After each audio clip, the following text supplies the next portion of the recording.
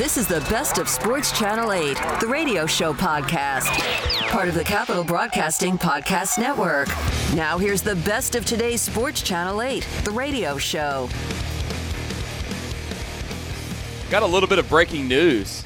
Whoa. Look at you. The chicken sale that Renee Chu talked about earlier has caused a traffic jam that has closed Lake Wheeler Road in Raleigh right now. Wow. You might have to find a different path out of here, Jessica. Buyers backed up Centennial Parkway. Oh, yeah. And Lake Wheeler Road, the access to the farmers market from I-40, so much that Lake Wheeler exit was closed and traffic detoured around the area. The state DOT expected to keep the exit in Lake Wheeler Road closed in both directions through 4 o'clock. Through 4? How much chicken do they have? I assumed they'd be out pretty soon with all these people. Darren Ravel, stock and chicken rising right now. What's going on? In case you missed it earlier, there's an overage of chicken being produced because it's not going to restaurants. So to offset that, these farmers are trying to sell at local farmers markets and where they can at very cheap prices. And people are buying 40 and 60 pound quantities of chicken. That's a lot of chicken. You're a chicken wings guy. I'm a huge chicken wings guy, and we just figured out how to fry chicken. So now I'm a legs guy too. But you are deep freezer guy. Yes, I do have a deep freezer. You can store these. We need to get together. All right. Anything else on the ticker, or is it all just traffic and meat? Tim chimed in on Twitter that he did nothing worthy of accomplishment yesterday. Come on, thanks. Tim. Come on. Do something. Dude, come on, people. Don't let yourself do nothing. Yes. You've got to do something. And then Dennis chimed in that the most exciting thing he did yesterday was watch Sports Channel 8, The Game Show. That was exciting. Did you know the questions that I asked, the pop cultures? The Lake Lore. New Lake Lore. You knew the John Edwards one because I told Yeah, I don't know if I would have known that without you telling me. And then Brian Geisinger. His questions were hard. Trivia. I did not know. Some tough sports I didn't know any trivia. of them. Yeah, like who has the best adjusted shooting percentage under 2 minutes left in the fourth quarter, inside of 14 feet, but Geisinger outside of the brings it. paint? Geisinger brings it. The answer is always Kemba Walker, usually. That's the ticker. Be careful out there on Lake Wheeler Road. That's the ticker. Ticker and traffic all in one. And now check out his synergy numbers. It's time to head to your nearest faucet, check out the synergy numbers, and wash your hands to the Sports Channel 8 theme song. Let's go!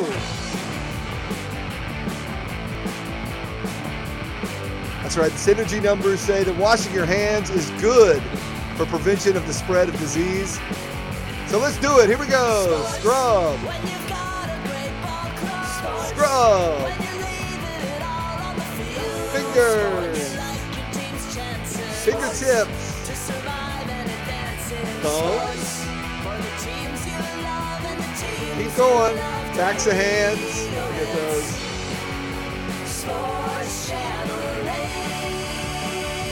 A little bit longer. And you're good. Here we go. Rinse. Dry.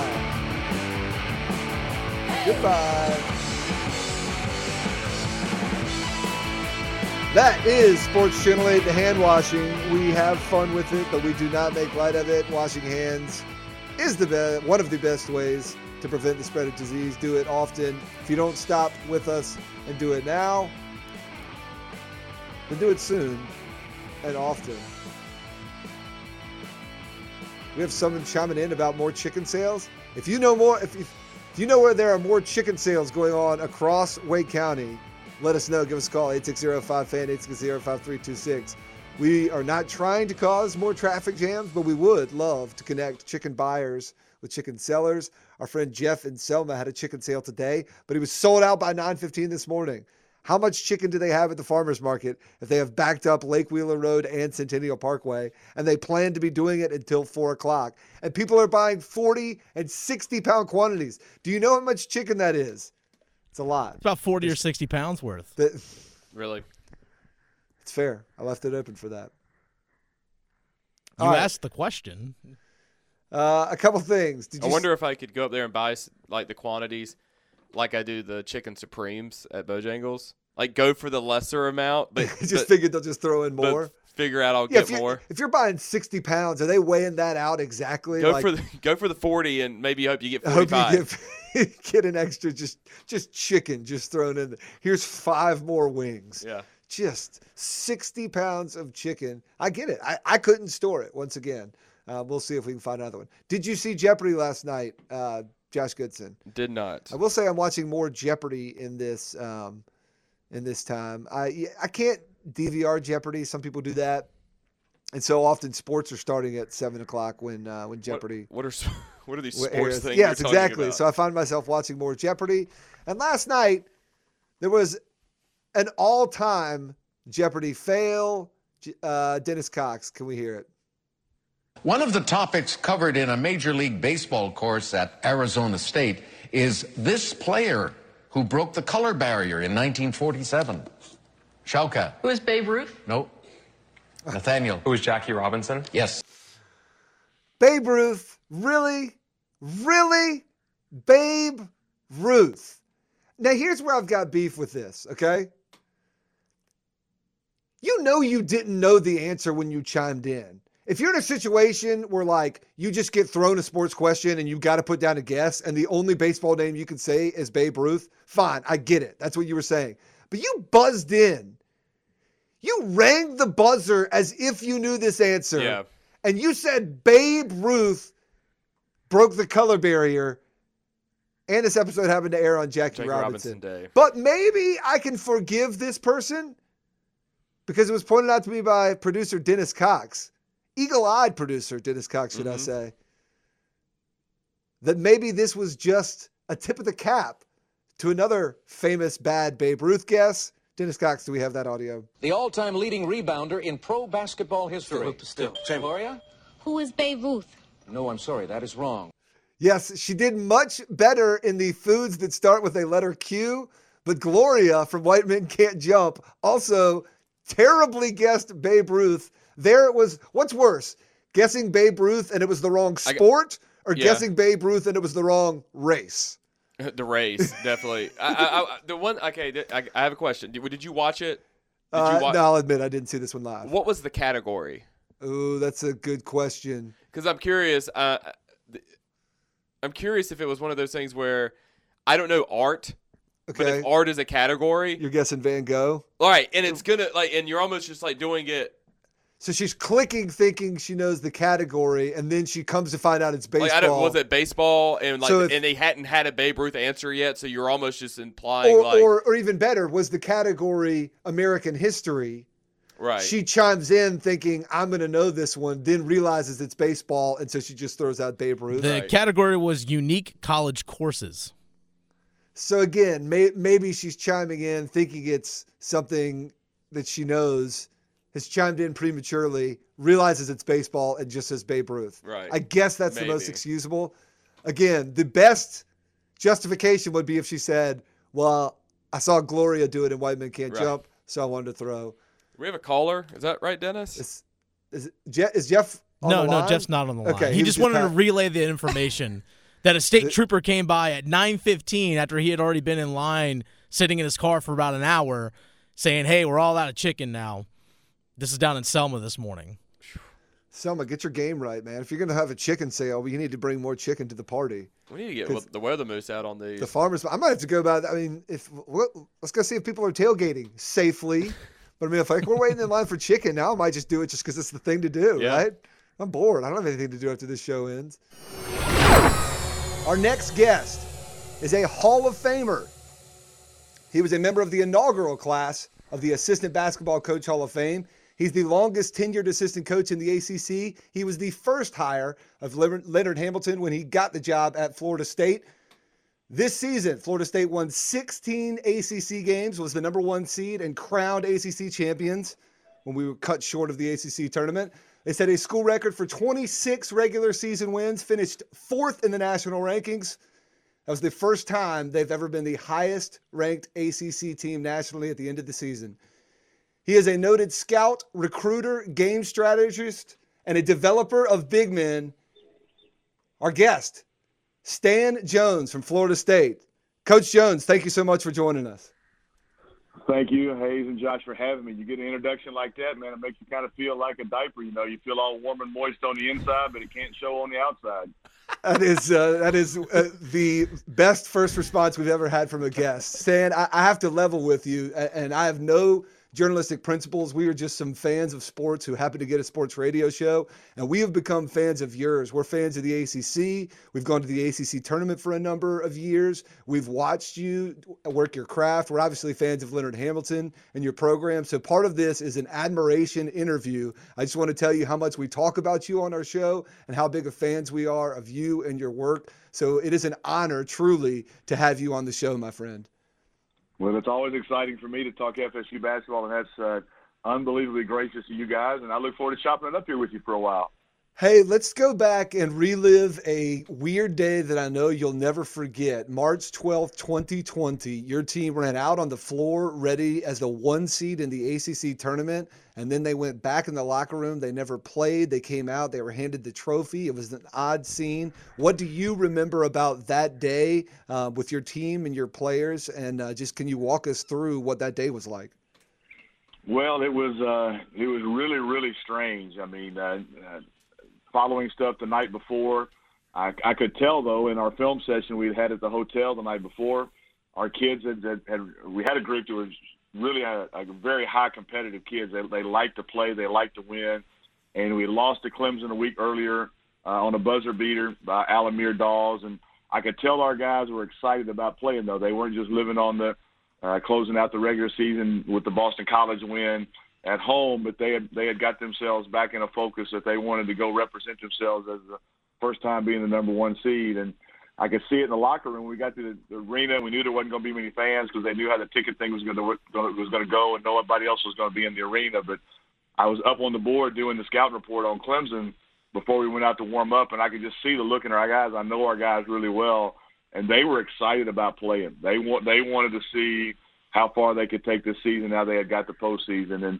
when they went out to warm up and our strength coach went out to tell them they had to come back in, the decisions were being made. I could just the excitement of seeing them ready to play, and then seeing the despondency on them of, man, what was going on, and we're not going to get to do this. I mean, it was hard to take as a coach and a leader when the soldiers that you're going to battle with don't get to do what they think their mission is. I mean, it was hard to see those guys because you love them so much and you want to see them achieve all their goals and dreams, and when they get that taken away, it was tough, but our guys handled it well.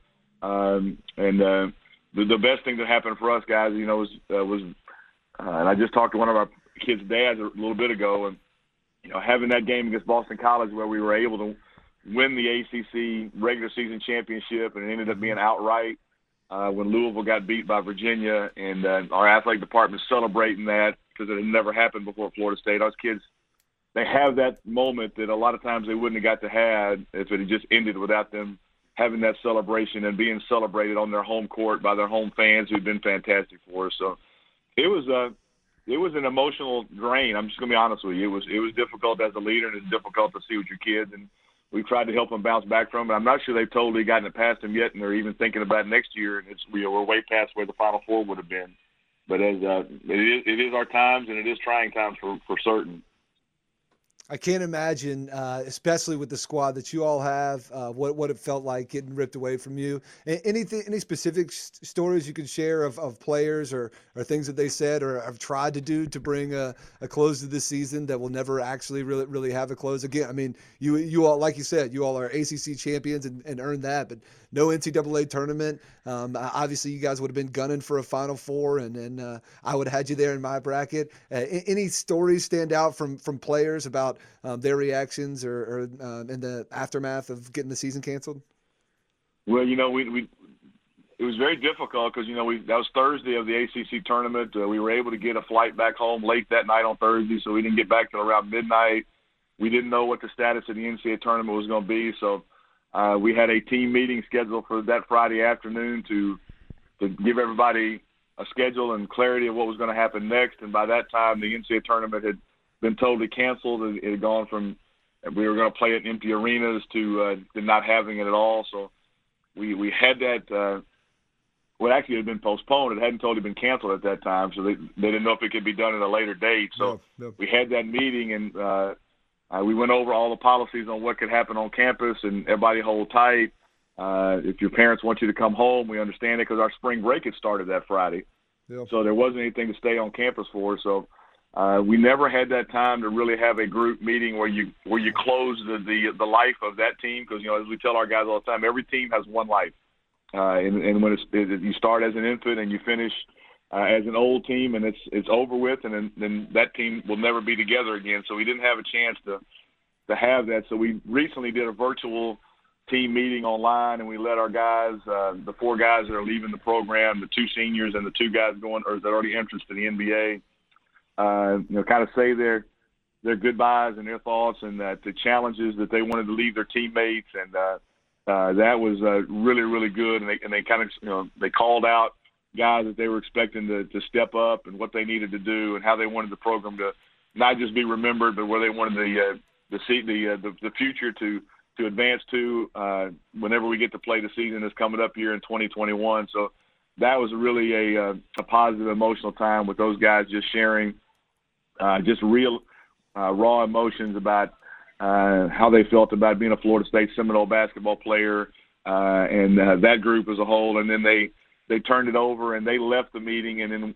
our returning leaders that were on the leadership council last year, then it was their job to kind of take over and start talking to their teammates about and their coaches about the future, and kind of starting the lifespan of a new team. So that was not really want to be specific of what those guys talk to each other about, but just the positive emotions and the closure and the restarting of a new team was healthy and beneficial to our whole group, from the coaches to the players. Florida State Associate Head Coach and Assistant Coach Hall of Famer Stan Jones joining us on Sports Channel 8, the radio show. Hey, I mentioned this earlier. You were Coach Leonard Hamilton's first hire, and you're the longest tenured assistant coach in the ACC. How did you first get to know Leonard Hamilton, and what's your relationship with him like? Well, I'm starting my 25th year with Coach Hamilton outside of the 18 years. This will be the 19th year at Florida State. And I tell this story all the time, being a person of faith. I mean, I'm working in the ACC for J. Leonard Hamilton because of divine providence. I mean, he saw me coaching as a high school coach in the AAU national tournament in Lawrence Joel Memorial Coliseum in the summer of 1995. I got together with a African American lawyer in Jackson, Mississippi, where I was a high school coach, and we had been able to bridge the segregation gap of having the first time ever that the black public school kids and the white private school kids that were still divided in that state had come together and formed the AAU team and played together. And we were there, and we had a really good team. And Coach saw us play. We had a kid on our team who had lived in Miami for a few years, so knew a little bit about that background on him. And back then, coaches could come talk to the AAU coaches during the tournament. The rules are a little different now. And he had a coach leave his staff the day recruiting started. And you probably know from Coach Hamilton's history, when recruiting starts, every priority in his life changes, because that's where he is a monster at, and where he thrives in, and because he has such a laser focus about it. And he wasn't expecting that coach to leave the staff, but he was looking for a coach that had worked in the famed five-star basketball camp family back when that was a significant thing you had to be a part of as a player or a coach to kind of earn your spurs in the basketball world, especially high school and college, because college coaches could work that camp at that time, and you didn't have the AAU tournament, and the shoe company tournaments were not the big deal at that point. You had to go there and prove yourself against the best of the best as a player and a coach. And he was looking for somebody that had a reputation of being a really good player development guy and a team development guy, and had been a head coach at any level. I mean, Coach Hamilton's the kind of guy that he knows what he's looking for when he hires his staff and creates his staff. He tells us all as he prepares us, if we ever have the opportunity to be head coaches, the hardest job you have to do as a head coach is hire your staff, and it's the most important thing you have to do. And you can't just hire your friends. You got to hire people to fill your leadership gaps and complete the synergy of the group, so your staff works like a team, so your team will work like a team. Because if a team sees a divided staff or an egotistical staff, they're going to play the same way. And I think that's a big strength of our program, why we get our kids to play so unselfish, is the chemistry of our staff, is everybody trusts each other, everybody believes in each other, and we get along in such a way that our kids don't see any fractures in our leadership front, so they don't feel like they can have any fractures in the locker room. And so one thing led to another, and a week before my high school year starting, back at the high school I was at in Jackson, Mississippi, Coach Hamilton offers me the job, and one miraculous thing after another lived, and how I was able to sell my house. I was able to move to Miami, and I go from coaching at an affluent private school in Jackson, Mississippi, and to working for an African-American head coach in the Magic City of Miami, and we're there for 5 years and have some great players and some great teams. And won the Big East regular season championship in our last year. We went to the Sweet 16 and had some really good players go to the NBA, and James Jones and John Salmons and Tim James. And Coach Hamilton got hired to be the Washington Wizards head coach out of that run. And I was blessed enough that he felt confident in me to take me to be one of his bench coaches with the Wizards. And so I was there. That was 6 years. And then the next year, Michael Jordan came back to play, and Coach Hamilton, for a lot of different reasons, for another story that some other time, if you guys have me on, we'll talk about that story. But he sits out a year, and I'm on the staff at Mississippi State, and then he brought me back to be his associate head coach at Florida State that next spring, and we've been trying to make Florida State basketball a destination place since then. Associate head coach Stan Jones joining us on 99.9 The Fan. Coach, we watch Florida State, from afar. We enjoy watching you for the players that you guys develop and the plays that are called. But one thing that we can kind of see through the television and when we're live is the whole team just seems super loose. It just seems like you guys, it's just a fun group to be in. I noticed that, and other basketball fans will notice that when you look at the Florida State bench, it's not your traditional setup of head coach and then the assistants sit beside each other and then the players. Like, you're sitting there right in the middle of the players more often than not. Where does little things like that come from? Is there any reason to that? But it just seems like Florida State is turned into just a cool place to go play basketball from afar. Well, that all comes from the top down. I mean, Coach Hamilton is such a selfless and egoless leader. He doesn't care who gets the credit, and he cares more about the development of our players as men than he does as basketball players. And I tell all the recruits' families when I'm in a recruiting situation with them, and as good a basketball man as Leonard Hamilton is, he's a far greater molder of people. And the kids see that genuineness, and they see the follow-up, and they see the former players come back and all the things he does for them to make sure they're having the best life possible. Whether it's playing professionally, whether it's getting into coaching ranks or getting into professional sports or just being business people, and he talks to them about fatherhood.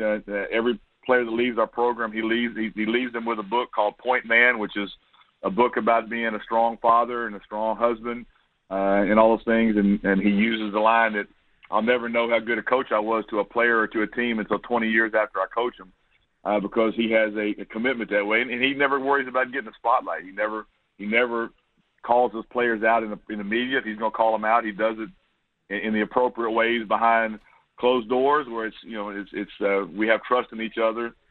But we kind of design our bench that way, so we have leadership at all parts of the bench. Because these kids are under an immense pressure cooker.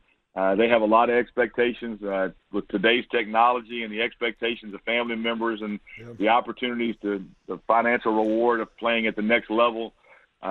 You could have guys that could really get emotional and lose their composure and kind of check out of the game plan and check out of the emotional involvement of the game. So we try to have our staff, because we have all guys of great character, and we have all coaches that can really know how to talk to kids on a level that they respond to.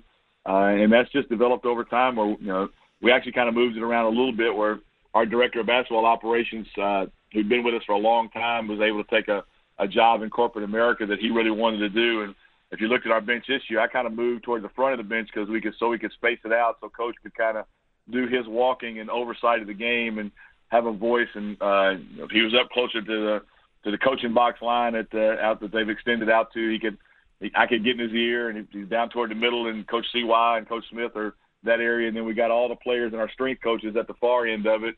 and our trainers. So every kid that's coming in and out of the game, they got somebody they can talk to.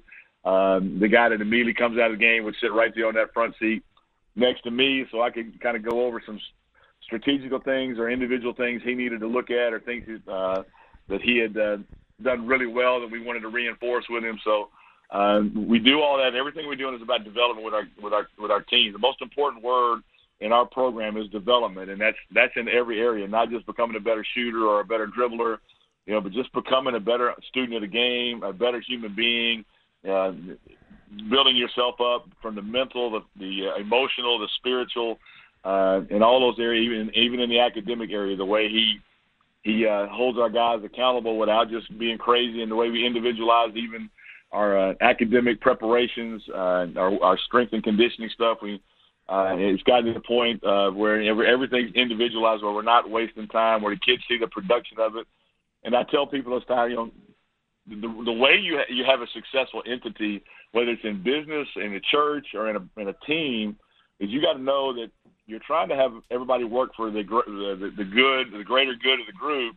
Sure. But the key is you got to make every person in that group understand that they're listening to a radio station like you guys are on. It's called WIIFM, and that means what's in it for me. So for them to submit to the greater group of the team, they got to know what's in it for me. And so we try to craft individual plans for each player, so every kid knows that everybody's got something they're working for. So there's not a jealousy of, well, they're playing this guy because of favorites, or he's playing because he's been here and I just got here. Everybody's sat down, and Coach Hamilton and the staff, and then we hold these guys to we call them boxes, where they're things they're focused on, of where they're trying to get to, and everybody realizes everybody's on a different path, but they're not jealous of each other, so they can become genuinely happy for each other. They can cheer for each other, and they cannot lose their mind when they don't have as great a production or a great a game as they want to have, because they realize the big picture of what's going on, and it's created a really fun dynamic where, for the last 5 or 6 years, I've not walked out of practice one day and said, man, I wish I didn't have to deal with that guy today, because he just got too much drama, and he's too moody, and he's too selfish, and that kind of stuff. We've just got kids that really want to do things the right way, and it's starting to pay off where the NBA people are seeing that. I had an NBA front office person the other day say, it's going around the league now that people are saying if there's an FSU player available at your draft pick, you need to just take them, because they understand how to fill a role, and they understand how to be a part of a team. And I thought that was a great one of the greatest compliments we could ever have for our group. Yep, you've had a player selected in 3 of the last 4 drafts, including 3 first-round picks, probably 2 first-round picks this year in Vassell and Williams. Our NBA expert, Brian Geisiger, hit me with those stats. But, yeah, you guys are not only beloved by guys who are looking for a place to go to college, but beloved by NBA guys who are looking to pick a guy out of college right now. Associate Florida State head coach Stan Jones joining us. All right, I know you want to talk about your players and your team, but we got to ask a couple quick personal questions. Coach, why did you ditch the mustache, and where did the old burgundy blazer go? We feel like you've updated your wardrobe, and we miss your signature old burgundy blazer. So the mustache and the blazer, what happened?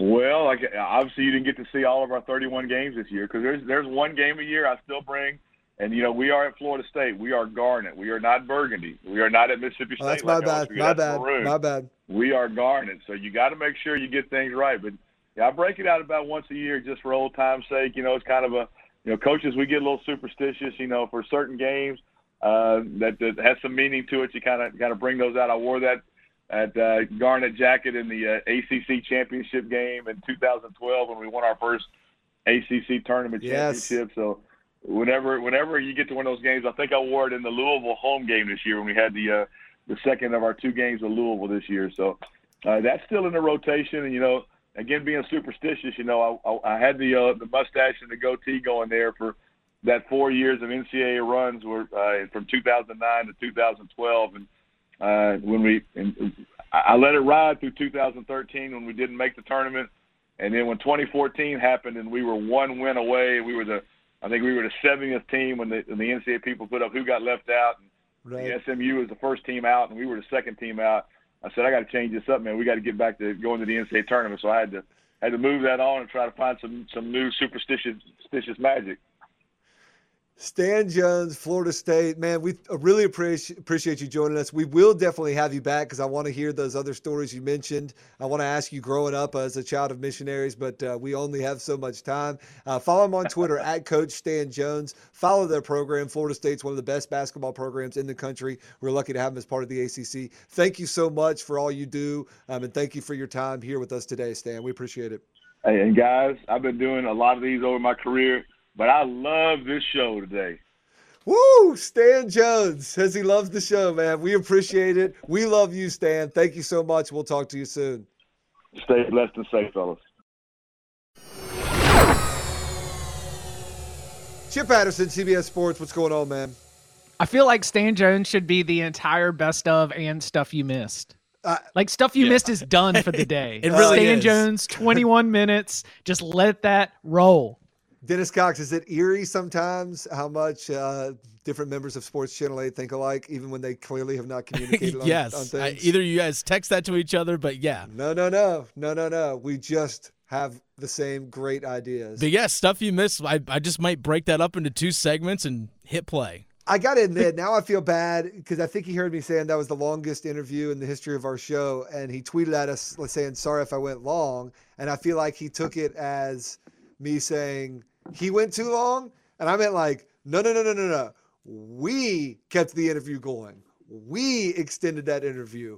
We wanted to interview Stan Jones for as long as possible. He sounded just as appreciative for the lively, good conversation. And like, I'll say from the whatever experience I have that I am like, not only is it really hard for you to, if someone texts you and says, hey, can you come on our show?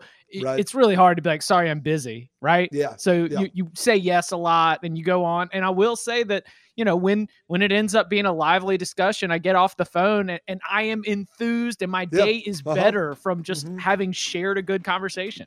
Yeah, no, 100%. Chip Patterson from CBS Sports joins us. Follow him on Twitter at Chip_Patterson. Chip, you are an expert at working from home. We are just novices, although we're getting a lot of practice at it. Do you have have we exhausted the list of Chip's tips of working from home, or do you still have something for us? Yeah. The tip is you've been in this for a while. You've started to figure out what works and doesn't work. We don't really know how much longer everyone's going to be working from home. And so if you haven't already, I would encourage you to try and develop presets. Presets are, you know, a couple different ways that you can click into different modes. And it's something, you know, with your activities, it's something with your mentality, because I've never known what day it is. The weekends often are busier and more weekday-like than a Tuesday or a Wednesday. I mean, it's just sort of been my experience covering college football, college basketball, golf, and also working from home. And so I realized that I've developed a preset that is give yourself a break and be lazy. That's lay on the couch and watch Jesus and Marrow. A preset that is give yourself a break but be active. That's doing laundry, doing chores, stepping away from the computer. A preset that is I've got to write a long article that sit at the kitchen table. A preset that is I've got to go and get ready for this podcast. That might be sitting in the office. And so as you move about your home and your workspace and you try and think about ways that you can split up the different types of attitudes, approach, and mindsets that you've got to take to your different tasks, it'll take that whole anxiety and paranoia about losing track of what day it is and this, that, or the other, because you're like, all right, for the next 3 hours, like this is my preset. So you've started to figure out what works for you. And I always encourage people to say to go with what works for you, but finding your presets, knowing what they are and being able to toggle between them is a great way to be able to productively work your way through a day. Work from home expert at Chip_Patterson on Twitter, Chip Patterson, giving us Chip's tips for working from home. All right, next up, Chip, I've got to put you on the spot here, and I apologize for doing this. But somebody raised a great question. Duke, the students went away for spring break and never came back. Many of them had their stuff, the people who lived on dorms. They are not going to return to campus for fear that, bringing all those people back will possibly spread the virus. They are hiring people to pack out the dorm rooms and send them home, which raised the question, what would be the worst thing? Like, let's say your parents went to pack up your dorm room and had to send it home. On the Sports Channel 8 Slack thread, one of the best answers was the Chia Pet where I hide, certain things. Could be anything. Is there a most memorable thing from your college dorm days, or I'll even extend it to your college fraternity room days, that would be most you'd be most worried about somebody packing up and sending back to your house?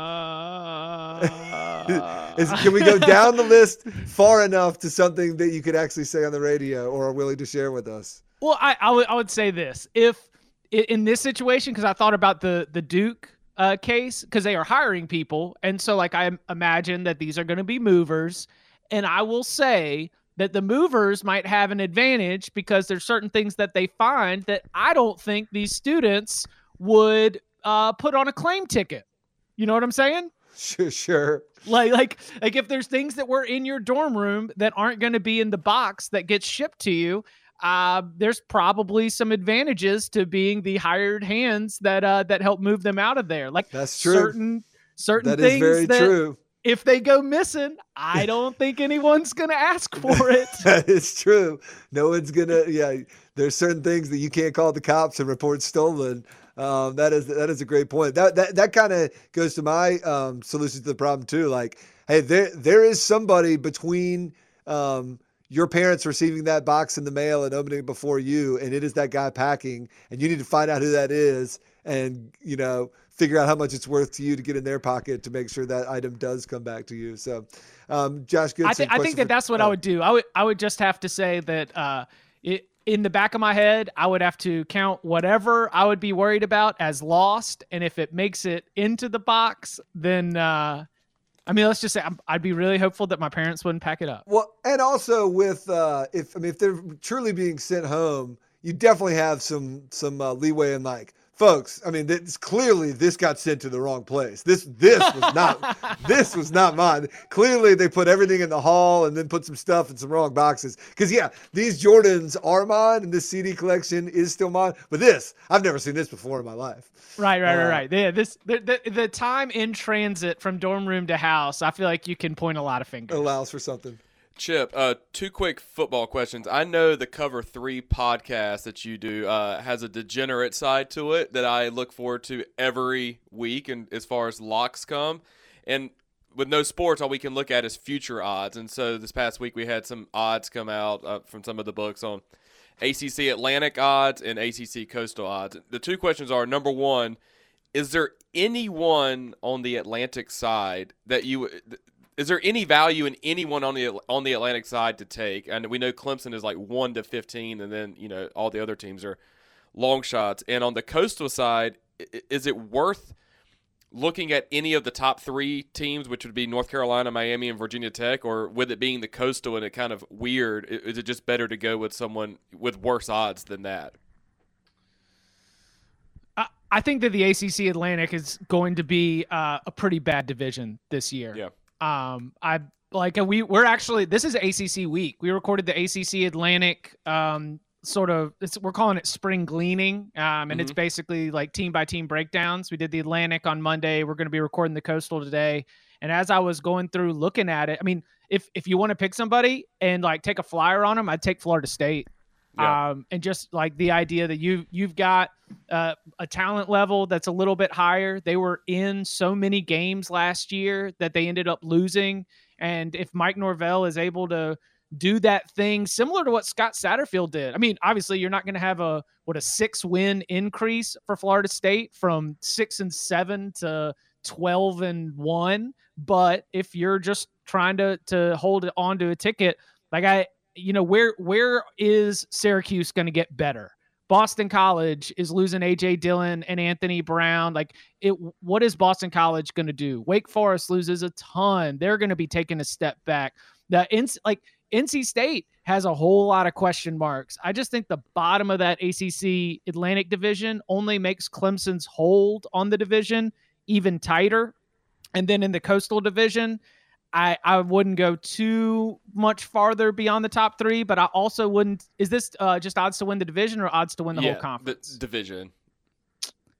Yeah, that's I wouldn't feel confident about either one of those, but I would say either Miami or North Carolina would be the ones that I would recommend. All right. On Thursdays, we do way too early power rankings. These are not actually way too early, just a little bit early. Chip, what are our power rankings for today? Today's way too early power rankings, or kind of too early, or maybe a week too early, are going to be the NFL draft buzzwords. Yes, I'm for this. Bring them to me. All right. Number 5. I know Mike Mayock is now a general manager with the Raiders, but this was just a true like Mayock staple. Got to shout him out here. I know everybody uses mostly the same library, but Burp the Baby. Have y'all heard this one? What? No. Okay. Burp the Baby is when a quarterback hesitates in the pocket and is tapping the ball with his hand. Okay. And so by hesitating in the pocket, you miss the window to hit your wide receiver. So burp the baby is a bad thing, and it means you're not decisive as a quarterback. Okay, I picture it now that you describe it, but that's unreal. All right. Number 4, eye discipline. The thing I love about eye discipline is it's like the cousin of football IQ, and you don't know what the play call was. Like, you don't know what the assignment for that linebacker or that safety was on the play call. So you are diagnosing from either watching highlights or maybe even watching full cut-ups that they did the right job of having their eyes in the right places. I call phooey on that. Eye discipline, I love it to talk about it, but eye discipline's number 4. Number 3, straight line speed. You got to run in all directions. It's football. You run left, you run right, you run forward, you run back, you run at angles. You try and take good angles, straight line speed, just running it in a straight line. Like I don't think that provides, that doesn't provide a reason why I should draft you to overshadow other reasons why I shouldn't. Great sounding term though. Straight line speed. Straight line. I'll tell you straight what. Line speed. Henry Ruggs has great straight line speed. Like, what? Ted Ginn had great straight line speed, right? You know, come on. Number 2, and I'm curious to see, because it gets mentioned a lot. Do you know what it means when it's he plays well in a phone booth? No. I do, yes. In basketball, I used to hear like shoot out of a phone booth, but I don't know like plays well in a phone booth. It's offensive linemen that don't have great feet to get to the next level or get out in space. He's great in a phone booth, but really struggles to accelerate to the second level. What? He plays well in a phone booth? Football's played on a field, not in phone booths. Also, we don't even have phone booths anymore. Shout out Carolina Ale House. Carolina Ale House is like keeping the phone booth alive. Could you imagine if we were still using phone booths during the coronavirus outbreak? We'd be toast. Go, yeah. If they weren't already gone, they would be now. And then number 1, tread left on the tires. It is very easy to convey the idea of it, and I put it as my number 1 because I think it's a little bit lazy. I understand that particularly for running backs, there have been some statistics where they put magic numbers of carries together, but Derrick Henry was a workhorse at Alabama. Nick Saban was so frustrated with Florida State transfer Jacob Coker that he just said, forget passing. Sorry, Lane. We're going to give the ball to Derrick Henry 45 times a game. Shocker. Derrick Henry ran into the butt of his offensive lineman, gained 5 yards per carry, 2,300 yards on the season, and won the Heisman Trophy. You'd think a lot of tread was off those Derrick Henry tires, and then he carried the Tennessee Titans all the way into the playoffs. So I'm not really here for tread left on the tires. It is a violent game. You could have very little tread on your tires and still be an injury risk. Yeah. So, tread left on the tires, number 1 on my NFL draft buzzwords. That is – give me the 5 terms, just the terms very quickly, 5 to 1. 5, burp the baby. 4, eye discipline. 3, straight line speed. 2, playing in a phone booth. And 1, tread left on the tires. Chip Patterson, CBS Sports, the way too early rankings of NFL draft terms. You will hear those a lot next week. He is the man who knows. You've been listening to the Best of Sports Channel 8, the radio show podcast. Don't forget there are many ways you can listen to this podcast, including streaming at WRALSportsFan.com, the WRAL Sports Fan app, and you can also subscribe for free at Apple Podcasts, Google Play, Google Podcasts, Spotify, Stitcher, Pocket Casts, and TuneIn. This podcast also drops every weekday at noon. Thanks again for listening to the Best of Sports Channel 8, the radio show podcast.